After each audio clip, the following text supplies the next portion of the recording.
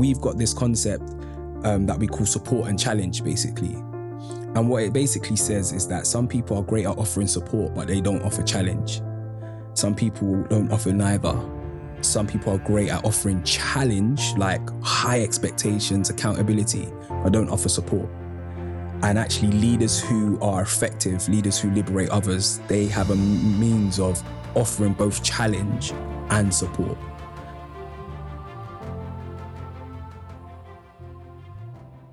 When I was looking into your background, there was something that I thought was quite profound to start off with, which was, let me get that up. It was a comment, I think. Yeah, here it is. You had a realization when a friend asked you an innocent question. And I'm guessing that happened in your youth. Yeah, it did, yeah. Yeah. What was the realization you had? And how did that shape and put you on the path that you're on now? Yeah, no, there's a variety of contributing factors that have put me on the path that I'm on now. But I think with that particular conversation, is actually when I was in secondary school and I wasn't the smartest kid, like, as a secondary school student, and to be fair, from primary upwards.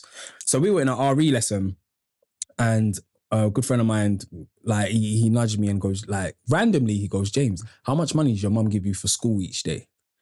And then I worked out, at that particular point, I was thinking like year 10, year 11. So it worked out at approximately about £5 a day, basically, because you used to get a day bus pass, I think they were £2, and then like £3 for lunch. So then when he asked me that, I started to add it up. So I was like, okay, approximately, like, in a week, that's £25. In a month, that's £100. Span of a year, that's £1,200 approximately. And then I times it by 5 and it was like, that's about 6K. And then that was like just, food and travel. It wasn't my, like, I don't know why, but you know when you're in secondary school, everyone thinks they're going to play for Arsenal. So like you're slide tackling in your uniform. So I went through so many shirts, so many ripped trousers, wallabies. So I just started to add it up and I was like, single parent household. So I was like, I know I'm not the smartest kid in my school or whatever, but this has to make sense. So I think that moment, honestly, was like quite significant for me because it was like, it's almost like the penny dropped that, my mum, she had invested in me quite significantly despite circumstances. And again, like, I wasn't the brightest spark, but I was like, I have to make it make sense after 5 years, basically. So it just kind of got me doing things slightly different in order to try and get different results. But yeah, that would be the question. How much your mum give you for school, basically? So that question sort of set you on the path of wanting to go into entrepreneurship then, wanting to better your life and yeah, entrepreneurship wasn't even on the radar like that at that particular point, if I was to be honest with you. I think it was just a matter of I guess at that point in time, it was just like past school. Like, it was just basic. It was like, I was about 15. I wasn't really thinking about entrepreneurship massively, although there was definitely seeds of it around that time. Like in our secondary school, we had a booming industry in the playground for selling things like triples and like biscuits and cookies and donuts, and it was quite a broad market, and I did get into that market space as a secondary school student. And I when I look back now retrospectively, I can definitely identify that there was definitely an entrepreneurial like edge to me. Like, so I remember when I said, okay, I'm going to start selling like sweets and chocolates and stuff. So I remember what I did is I went to, like, in my area in North London years ago in Lower Holloway, we used to have what was called the 99p store, basically. So I got a small bag of like Snickers, or I just went to find chocolate with caramel in it. So I think I got a Snickers, no, Mars. I think it was like a Mars bar in it. And I was selling them, and I basically said, if you can eat this Mars bar in under 20 seconds, then you get one free. So then obviously people lined up and were like, yeah, bring that. And it was like, obviously you have to pay. So they will pay for the Mars bar and then they'll try and eat. But the caramel was just giving them problems, basically. And no one was able to do it. And when I look back now, I'm like, okay, that was quite entrepreneurial, to be fair. But at the time, again, it wasn't on my radar. At the time, it was just a matter of like, just making things make sense, at least academically. Yeah. That's quite interesting actually, because I feel like in all of the loads of schools, there's always the Del Boys. Yeah, totally. Yeah. But there wasn't anyone in my school doing stuff like that. Right. Promotions like Yeah. that. That was a part of the pitch. Yeah. And then take me back to what the environment was like as well. So you grew up in Islington, Andover Estate, right? Andover Estate. What was that like? What was the environment like? I think Andover Estate is like, I can't speak about Andover without smiling. Like, it's a place where I love it. I love where I grew up. It shaped me massively. Basically, like most inner city estates, you know, you've got a sense of community, a lot of diversity, like a lot of that. So that kind of fosters your ability to relate to all different types of people. And then there's the reality of crime. You have crime that was there, and that was a part of the estate, to be fair. And unfortunately, with the estate where I grew up, it had issues with other local estates, and that kind of peaked in troughs and in terms of how serious that got. But it's a place that I love. It's a place that I love, and I think I'm thankful to God for some of the experiences that I had there, and some of the lessons that I learned while being just growing up on Andover. And then I had the opportunity to serve as a youth worker and a youth minister in the local area for the best part of like 10 years, actually, where I met my wife, basically, doing youth work on Andover Estate. Yeah. A modern day love story. Yeah. Something like that. Yeah. And you mentioned you grew up in a single parent household. So how did your mum teach you any specific like lessons or anything like that? And how much of an impact did she have on you? Yeah. The marge was massive. Definitely. The marge is definitely massive. And just of the lessons that she taught me, many lessons, I would say, man. What was interesting was, I think, like just a variety of things. I just think that whatever I pursued, she was behind me. And she definitely had this way of allowing me to feel like I could do anything I put my mind to. And so I would say that was a key thing. And then I think my faith is something that when I was 17, actually, I started to take my faith as a Christian really seriously. And I think my mum played a part to that. Growing up, it's not something I really owned and stuff. You just grow up, you go to church. But I kind of had an interest in sort of like a few years.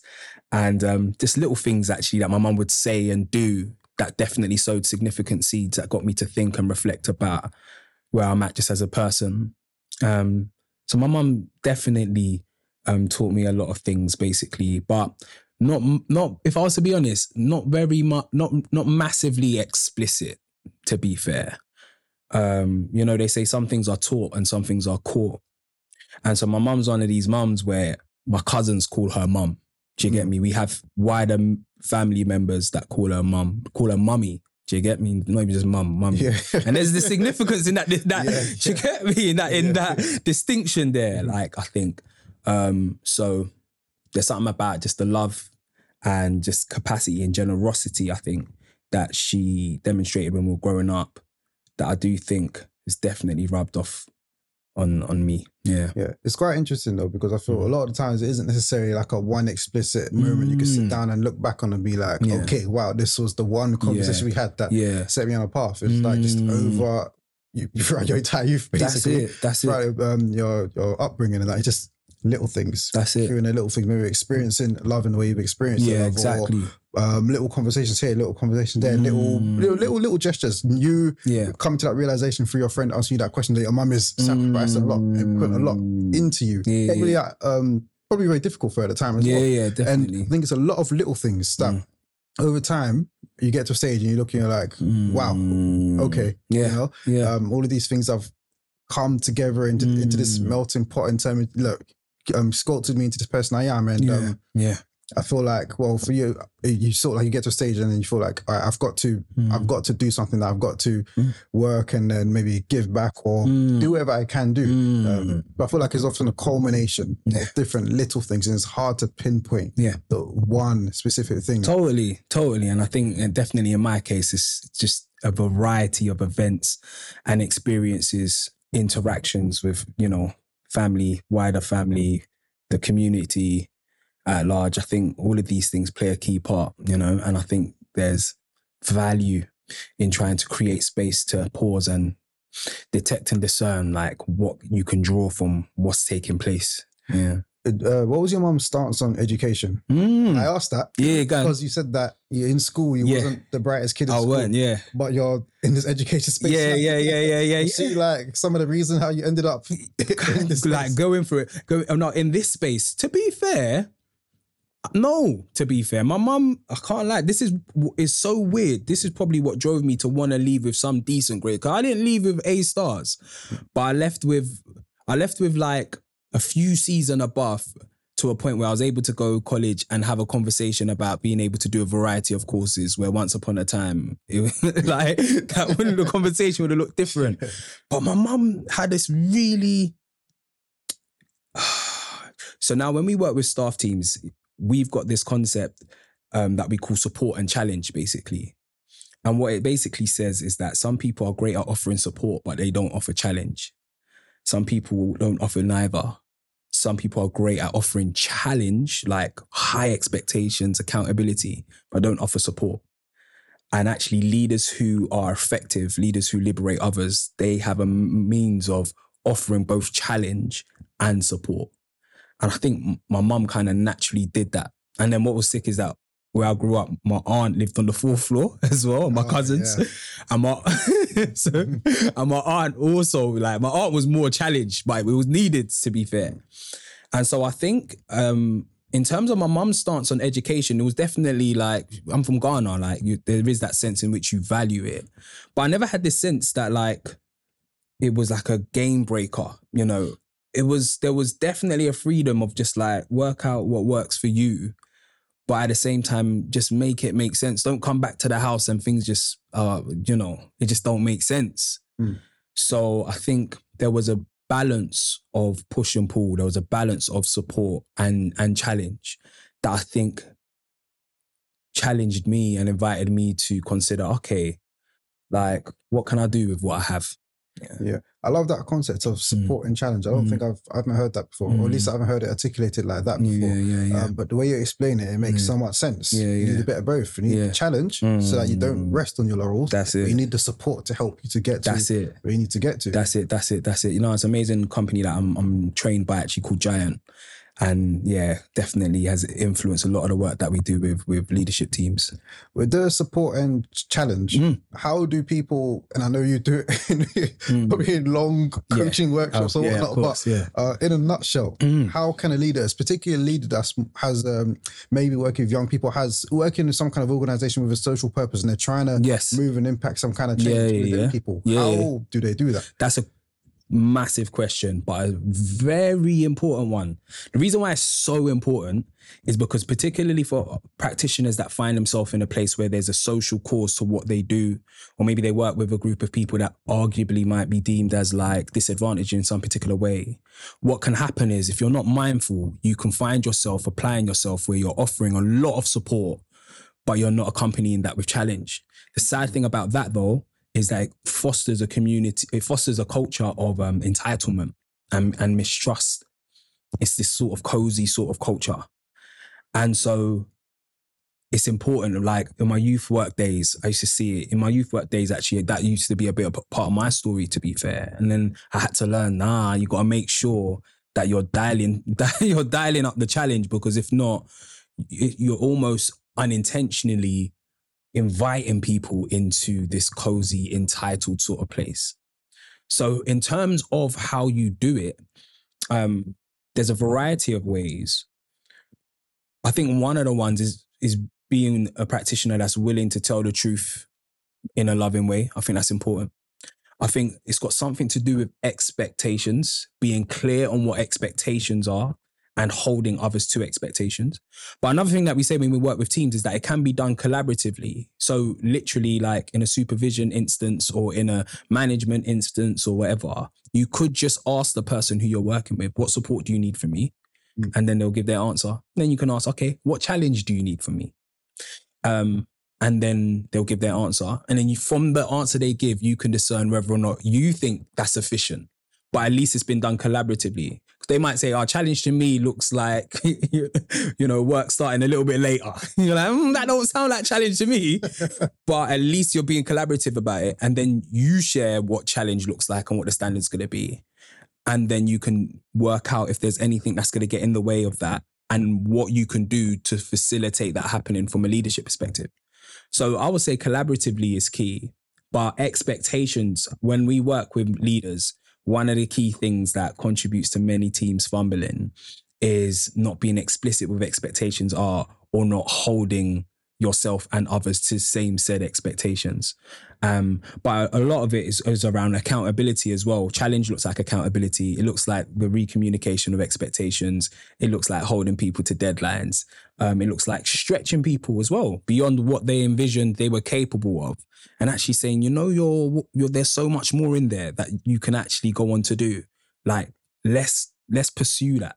Let's be courageous and curious enough to actually pursue what it looks like when you're at your best, and holding them to that, I think is what challenge looks like as well. Yeah.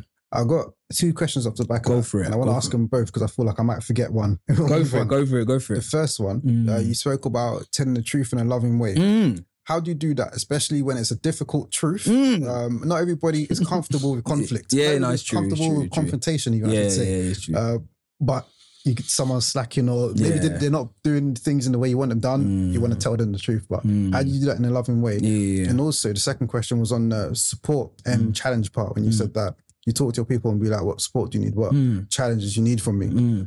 Often what I find, and I'll talk from a personal perspective, is that you don't even know what support you need. You don't know what challenge you need. Until the support is offered, you do not know. Like not everybody, but sometimes I just don't know. I could be like, I'm okay. I don't need support. Until the support is offered, I'm like, oh, right, okay. I didn't need that actually, Fair enough. How do you deal with that as well? Cool. So the first question in terms of what does it look like to communicate truth in a loving way, I think underneath that, a significant factor is the context of relationship.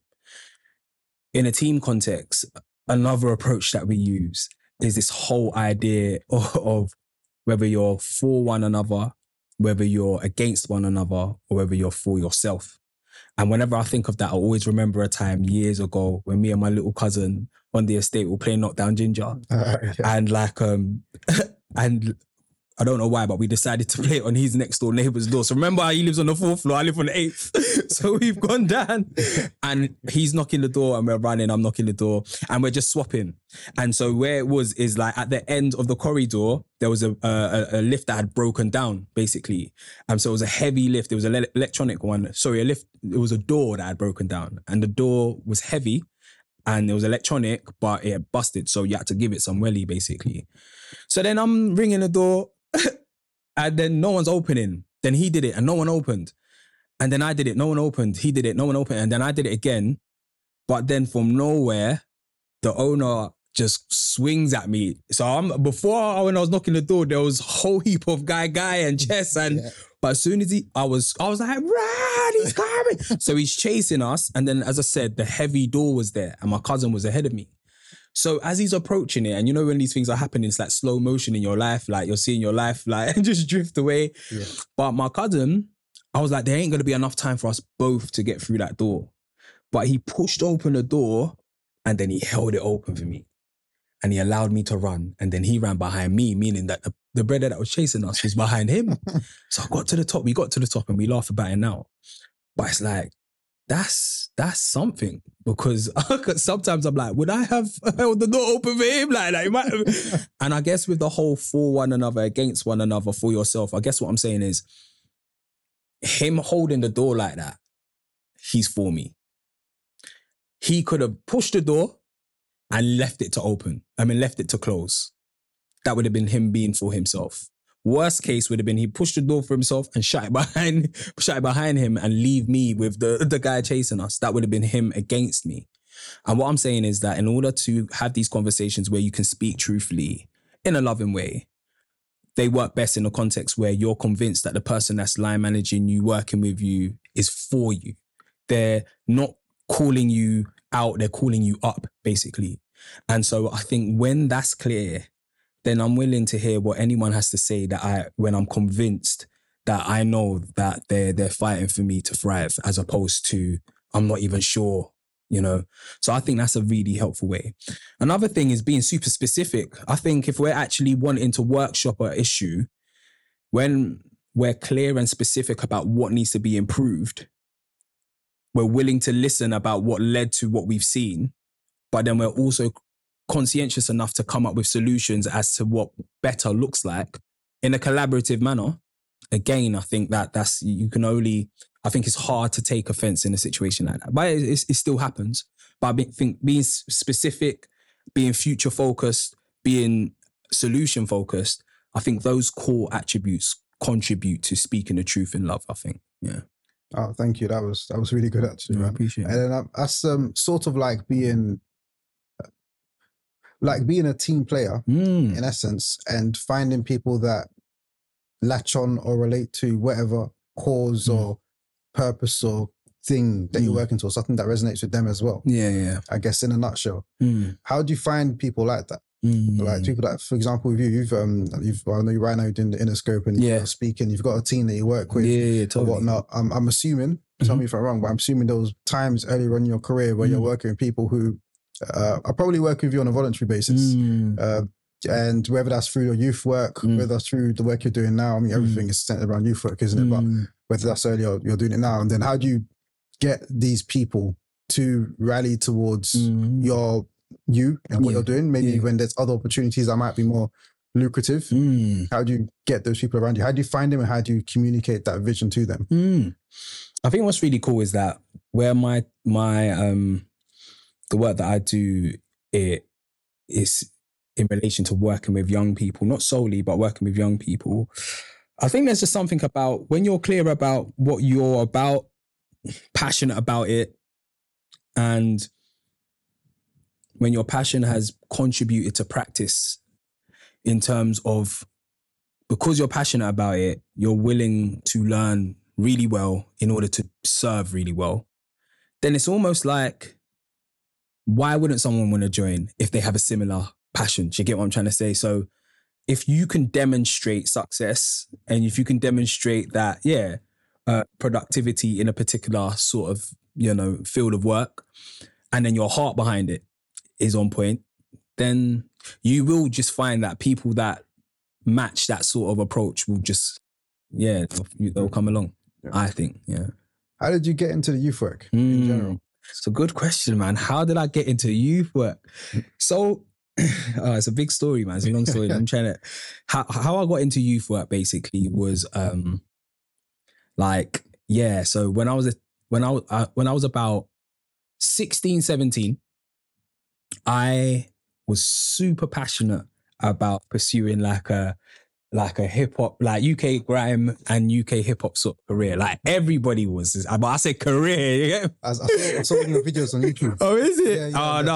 So a lot of the stuff that I was doing was pre YouTube, was pre Channel U. So whatever you can find, I think I came across one of my old clips, and one of the comments was, because I couldn't think of anything snazzy, so my MC name was JA, was my initials, and I see someone in the comments like, something like, you need to go on underground Chinese websites to find JA stuff or something like that in the comments, basically. So it was time ago. I think if I was to pin it down to year, like probably 2003, this is a long time ago. But anyway, long story short, I was super passionate about my music. It's what I wanted to do with the rest of my life, to be honest. And then, as I said to you, there was definitely this instance and a point in my life where, unfortunately, although I grew up in a single parent home, I had a relationship with my dad.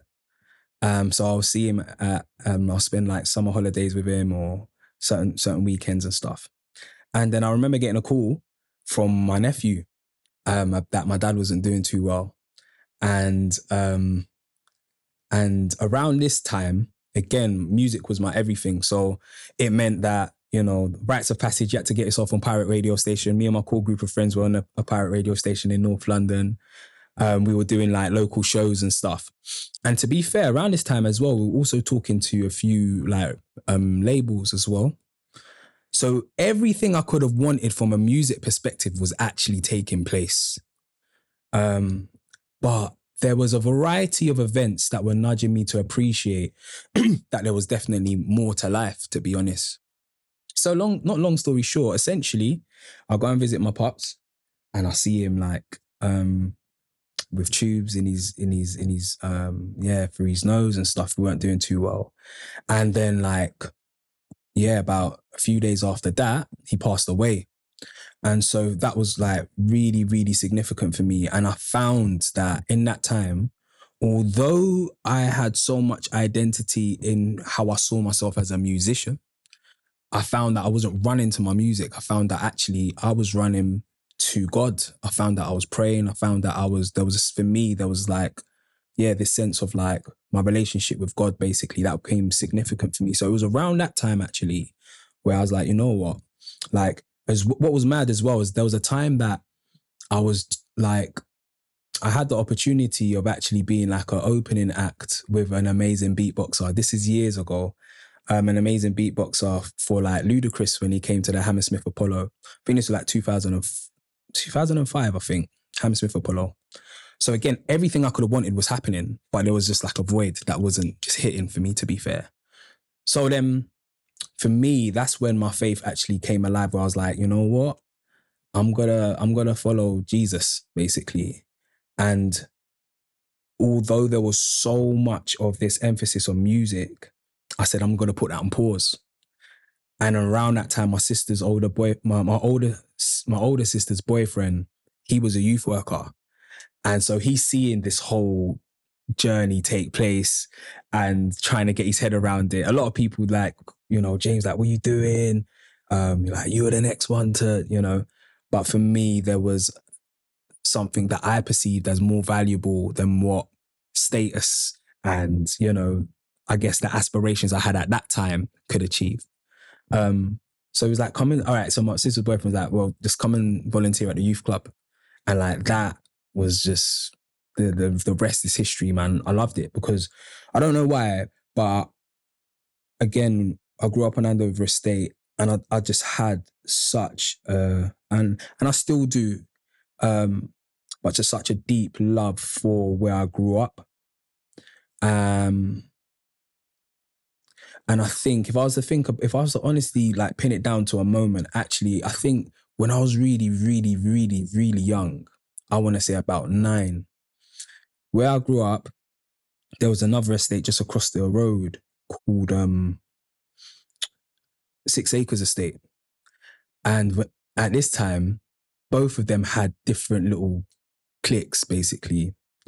And so there was a gang fight that I saw between the two of them. And it was kind of a funny one. At one point, someone bit someone in the stomach. Like it was funny at some particular certain aspects. But I do remember, and it kind of seared in my brain. I do remember, like I can't remember the whole discourse, but I remember one of them saying, like, talking about like rep your ends. Like by the way how he said it, there was so much conviction, that it imprinted in me at that young age. But I never felt massively compelled to express that in a way where it meant like the typical way of expressing it. So I don't know. That's my attempt to try and pin it down to a moment. All I knew is that there was definitely a time in my life where as a youth worker, because we had an example on the estate, where as a youth worker, like there was a guy on the estate that was a local youth worker and lived on the estate for years, still lives there now. And I thought that was going to be me, because I had such an affinity to where I was serving and where I grew up. Like, it's an amazing thing to be doing youth work. And it's like, I know your older brother and we're here trying to get you a job. Do you get me? Things like that. So that's how I got into youth work. My older sister's boyfriend said, come and volunteer. I started volunteering and I started learning about the craft of youth work. Like, those who know, it's quite sad because youth work does get not a great rep now. But those who do know, there is this art to it. And so I started to learn that. And then I went on to do a degree in youth work at UEL. And then we did a module in mentoring, counselling and coaching. And that's when I discovered coaching. And I was like, no, I love this whole coaching thing. And that was one of the significant things that led to me starting a coaching company today. Yeah. Wow. Brilliant. Wow. I think so. What it's like the two major events. So your father's passing and making you realize, okay, there's bigger things, or the music is not. It's not the thing, you know. It's not everything. It's not your number one thing that you're running to. And then this other incident when you're younger, and the guy say, "Rep your ends," and probably you look at it and thinking, there's so much more. Maybe even later on, because a lot of times, you know, these things just seep to your subconscious. That's it. You're there and then, and then you just take it on board. Like, yeah, cool, whatever. And it's just in your subconscious. And later on, maybe we'll take other events for that to bring that back out of you. And you're like, man, these kids need some direction or something. You know, we got to do something about it. And I guess it's that. Along with you just growing up in your area and that, just all of these things just push you down the path you've gone down, man. Yeah, totally. When I was young, I used to feel like there was a lyric that used to and used to say living on a council estate is fine, but it's a madness if you live with a council estate of mind. And for me, that was inspired by a lot of things. Like around that time, actually, we had an amazing artist called like Skinny Man who didn't grow up too far away from us and actually had the honor for a little time. Like he took me as an understudy for a short span of time. So that was definitely informed by some of that. But there was definitely this time where there were times I felt like, yo, like, oh no, you just kind of feel like where I grew up was very, like many estates, very concrete. It's a lot of concrete. Like, and it's like, you almost feel like, who's gonna do something? Like, who's gonna create opportunities? Like, who? So it wasn't even this sense of like, I know the way I'm going to, it was more like, we're all here.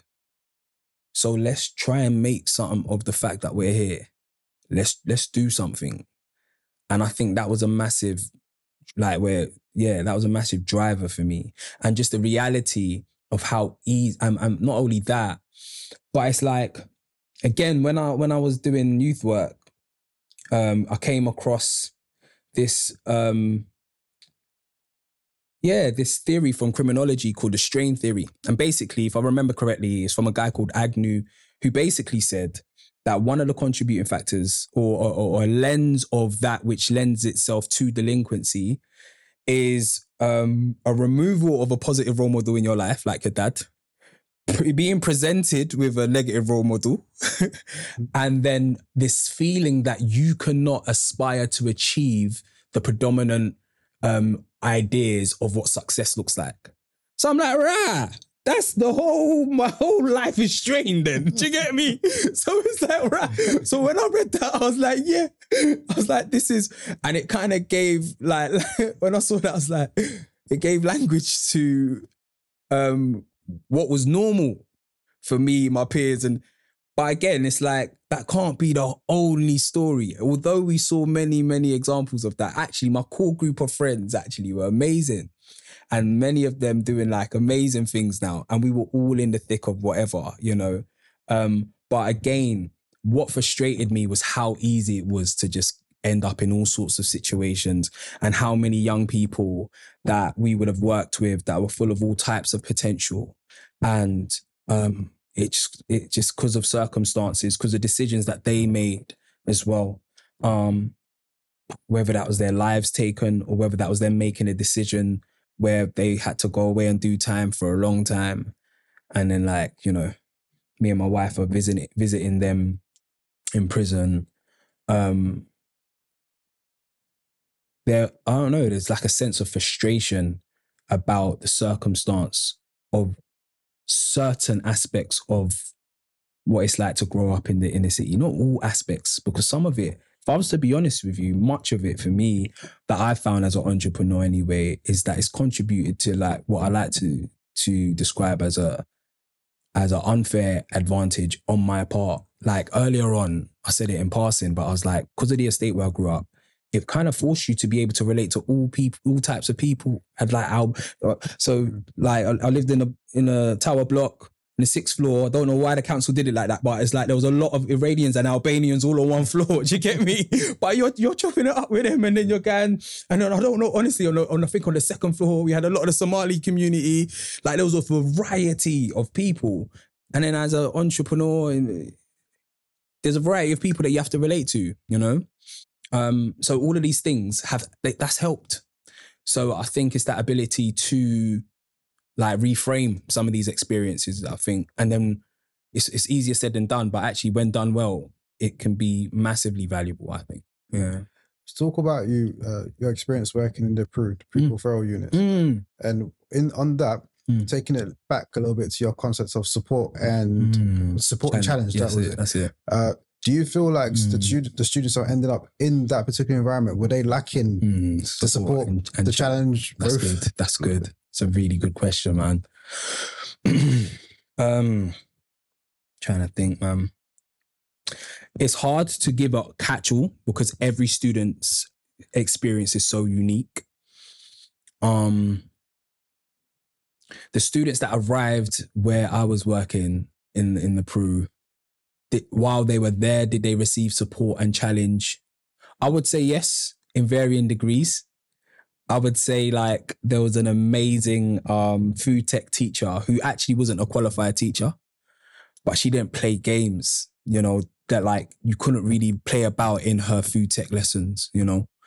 She taught them such an amazing life skill that there's a respect that comes when someone's taught you how to cook a meal that you can now cook at home, and you've cooked it in a lesson and you get to walk home with it and you can eat it or share it, you know?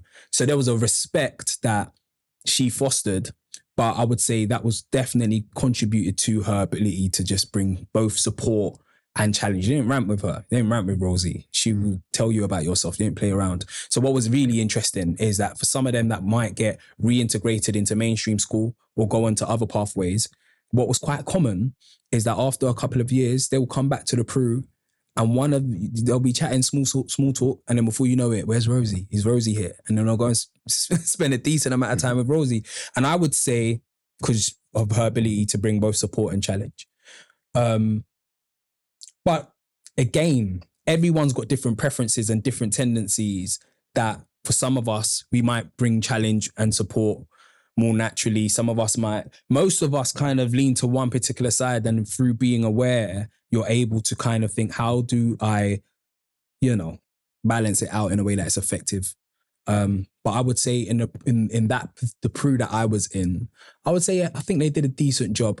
If I was pressed to say where the preference was, I'd definitely say it was more support. But I would definitely say challenge was present as well, but it was more support. Yeah. Well, I guess maybe in the Peru, you'd have that aspect of like the support and the challenge, but then the circumstances that lead to the students getting in the first place, you feel like it was, and I don't like doing putting the blame on the parents. That's it, yeah. Really not a fan of that kind of thing. But, do you think there was an aspect of them lacking that kind of support and challenge at home or within the school system that they were in before, in their environment? It's good, man. Is it that the string theory, was the string theory? Strange theory. Yeah. So is it something like that? No positive role model, negative role model come to life? Is it, I guess, a combination of a number of different things, but I wonder if there's like some kind of a common thread that ties all of those students together. That's a key thing. I think there is a reality in which, a lack of support and challenge from significant adults in your life definitely plays a part. I think if we were to look at it through the strain theory lens, that was present in most of like the students and some of the staff. Like that was life basically. I was still living on Andover and going to work. Do you get me? That was still life. It's a mixture, isn't it? I definitely think there is a reality that all of these things play a part, unfortunately, And I think creating spaces for students to pause and reflect and untangle some of these things. We just love doing that in the scope, basically. Yeah. I feel like I've got to take it forward a bit because I was originally not planning to spend too much. That's all right. That's absolutely fine. Yeah. I'm like, well, it's so interesting talking about all this, your early work and everything like that. And I love hearing about everything. Like, it's good to set that foundation and to learn a hell of a lot. That's all good. That's all good. But we take it forward a little bit. Talk about some of the work you're doing now. Yeah. So we can get some of that in as well, because you're doing some great work on Interscope, and I respect it, man. Thank you so we should spend some time talking about that. One thing I read about that you do with Interscope is that you wrote it down. Let me see. You reconnect professionals to their why. So I'm guessing that's the schools and everything you work with. How do you do that? Yeah, how do you do that? And also flipping it back to talking to them, because I feel like sometimes, from a personal perspective anyways, it's easy to tell people, like, you know, to advise people do this, do that, but it's not always as easy to continually remind yourself of the advice you're giving someone else. Oh, of course. You get what I'm saying? Yeah. Because you can tell them, but it's sometimes without someone telling you, you realize, oh, you're just in emotion of it, living day to day. So that, how do you get these people to reconnect with their why in the first place? And then you as an individual, how do you personally reconnect and with your own why on a continual basis in the work you're doing? I hear that. That's a great question. So I'll start. And also, actually, for people that don't know what Interscope is. For people that know. Yeah, so wait. So Interscope is a coaching company. We're a coaching company and we work with learners and leaders nationwide. It started off with a couple of secondary schools close to Andover Estate, and now we work with like we worked with schools in like Qatar, online, Spain. We cover a lot of the UK though, a lot of driving basically. but in terms of in-person work, we're nationwide, and but we do like, you know, international stuff online. Core aspects of our work around leadership development, team communication, and applied emotional intelligence for both learners and leaders. And to your point around the question around the why, how we do that with staff, I think it's important, isn't it? I think it's important to create space for professionals that are in a very like laborious, like teaching, working with teachers. You know, my wife was a teacher for 7 years. So I had firsthand experience of like, you know, walking alongside a teacher. And actually she used to head up what effectively was a pupil referral unit for the last 2 years of her teaching. And it's a labor of love, and actually super hard and difficult, and, you know, sometimes it can be thankless. But the role that amazing teachers play in the life of students is amazing. It's like, it's invaluable.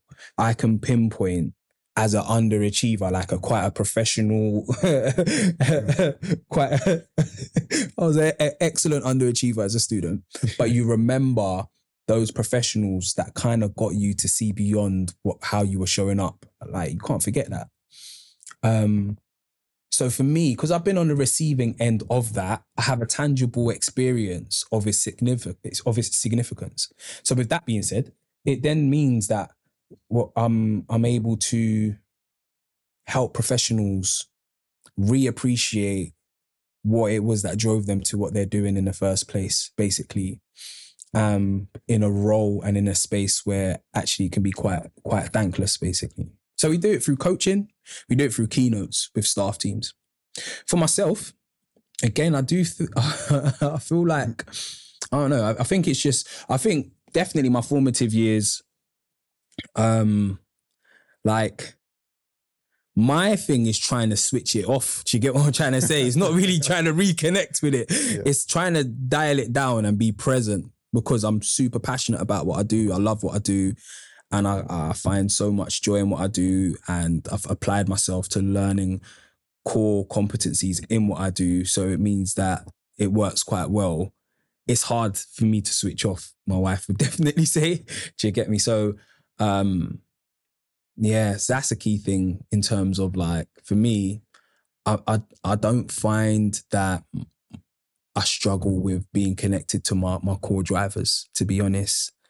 Life is life though, things get hard, but usually that's not really my issue, to be honest with you, because I feel like I'm in my sweet zone, basically, if I was to be honest. Yeah. Oh, that's nice. I guess when you find that thing you're passionate about, then but then there's no stopping you. Because in fact, you got to try and turn it down. If I was to be honest, totally. Yeah. Like, what role do you feel storytelling has to play in driving positive change? That's a massive question. That's the whole podcast in itself. The role of storytelling. You talk about storytelling quite a bit. I do. I'm Ghanaian. My uncle, at one point, I've just got a particular uncle, man, and like, there was always a to say that he would say it like this, you know. But as a Ghanaian, man, we don't rap with stories. So I think culturally, that's just kind of in there. And then but then I came to learn as well that, you know, based on a neurological level, there's amazing things that happen when stories are being told, which make them inherently engaging.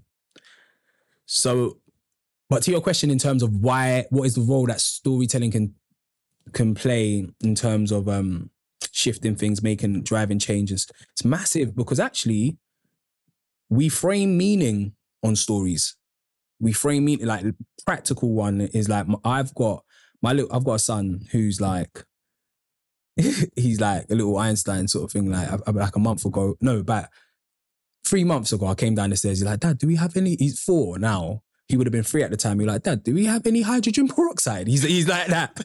He's like that. He's one of those who will tell you how the names of the moons on Mars, like he's on all of that sort of stuff. So his mum and we decided to get him a Rubik's Cube, and I decided to get one too. So we'll both learn at the same time. So I'm looking at a YouTube tutorial, and I was struggling. I've been struggling. But there was one tutorial where the way in which they're teaching how you can do a Rubik's Cube is through story. So you've got this, and you've got a daisy, and the daisy gets blown away, and then there's these rabbits, and you've got to connect the rabbit. And as this man's telling me this simple story, I'm looking at this complex Rubik's Cube, but it's starting to make sense in terms of how I should perceive it and the role I can play in order to get to where I want to go. And I think stories do the same thing, just on a wider scale. They've got a way of inviting us to perceive things in a particular way, and the role that we can play in terms of where we want to go. And I think that, like, in leadership, in community organizing, in a variety of spheres, that's a big deal. Yeah. It's amazing. Based on your experience of all the work you've done with young people through Interscope, through your work before, everything like that, what do you feel schools and people that work with young people can be doing better than we're doing right now to better support young people? Great question, man. To set them on a better path and set them up for more success moving forward. As someone that runs a coaching company, like, I'm going to say coaching. Like, I can't lie. I think coaching is, when done well, it's just amazing. And what we see in terms of the journey that young people go on and what they say when our coaches have gone in and like really like listened to them, challenged them, supported them, and really reminded them of like their agency and the possibilities that are available to them. Like, it's priceless. So I think creating spaces where students are challenged actually to reflect and equipped with tools that help them navigate, I think is massive. But that being done in a collaborative way, I think is important. You know, I think they say I can do something to you, I can do something with you, basically. And I think doing it with, I just think it's just a bit more, it just facilitates a bit more autonomy and agency for students and young people. So I think wherever there's space for a coaching approach to be incorporated on a day-to-day level, I think is going to be healthy for the students on the other side of that. Yeah. That's nice, man. That's nice. And we've got to wrap up soon. That's all good. So as we're preparing to wrap up, final question for you. What advice would you give to other Black British social entrepreneurs, change makers, people who are looking to do good work in their lives and their communities? What advice would you give them? It's a great question, man. I think that's another... I would definitely say... there's so much I could say. I'm literally genuinely trying to think where to start. I feel like, if I was to be honest, for me, what we do, I would like to say that part of my secret sauce, if I was to be honest with you, is love. Like, if I'm thinking I'm going to create a new concept or a coaching journey for a young person or a staff team, and I'm literally thinking to myself, if that young person was my child, if that young person was my niece, my nephew, what would I want them to experience that's going to add genuine value? And then I create from that place. I've just seen that it resonates really well. So that's important. Loving what you do, loving your craft, I think forces you to want to be really good at what you do. Once you've done that, it sets you up, because now the issue isn't about what you're offering now, it's about distribution. How can I effectively distribute the thing that I'm offering? If the thing that I'm offering has been attended to with diligence, passion, then now I've got a solid thing. Now I'm having another conversation about how I distribute it. So there's that. A massive thing I would say is please read E-Myth from Michael E. Gerber. That's an important, I would say from a Black British perspective, super important, because many of us are amazing technicians and amazing professionals in our craft, but that doesn't necessarily translate as running a business. And there's different competencies that are required, basically. And so with that particular book, he just breaks down the distinction. It's called the E-Myth because he's saying that everyone calling themselves an entrepreneur is really a myth. You're an entrepreneur when you can step back from your business and it can still work without you. And for many of us, we spend so much time functioning in a way where if I bang my toe and I need to be in bed, I'm not going to be able to feed my family. I don't see that as a loving thing to do for my family. So it forced me to say, I need to make sure that this thing can function without me. So that book, there's many others, but that book for me, absolute game changer. And when I deal with, like brothers and sisters in my community that are starting the journey of business, put it this way, if I've told you about the E-Myth, it's come from a loving place. It's like me saying, this game changer here, please. So that's what I would say. I can be here for a very long time.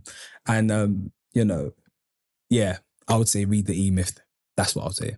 Nice one. Appreciate it, man. Thank you for coming down, James. Absolute pleasure. And love what you're doing. Keep on doing your thing. Absolutely amazing, man. Thank you, man. Before we wrap up, if people want to keep up to date with you and the work you do, how can they best do so? So our website is www.innerscope.co.uk, and that will that will show you about the work that we do in the education sector. I'm very, very active on LinkedIn. So if you just type in James Aidoo, AIDOO, then you'll find me there. And those are kind of like the main places you'll find me. Yeah. Cool. Nice one. So thank you for coming on once again. Pleasure. Appreciate you coming on, people. If you haven't subscribed, please do subscribe. It helps us a hell of a lot. We're trying to get 1,000 inspirational changemakers, social entrepreneurs onto this podcast and essentially change the world. Get these positive stories out there as far and wide as we can. So please do subscribe, like, share, and tell your friends you've shared to subscribe, like, share with their friends as well. And let's get more positive stories out there. But that's that for now. This is 1,000 Voices. We had James Aidoo on the podcast. Thank you. And for now, people, we're out. Thank you.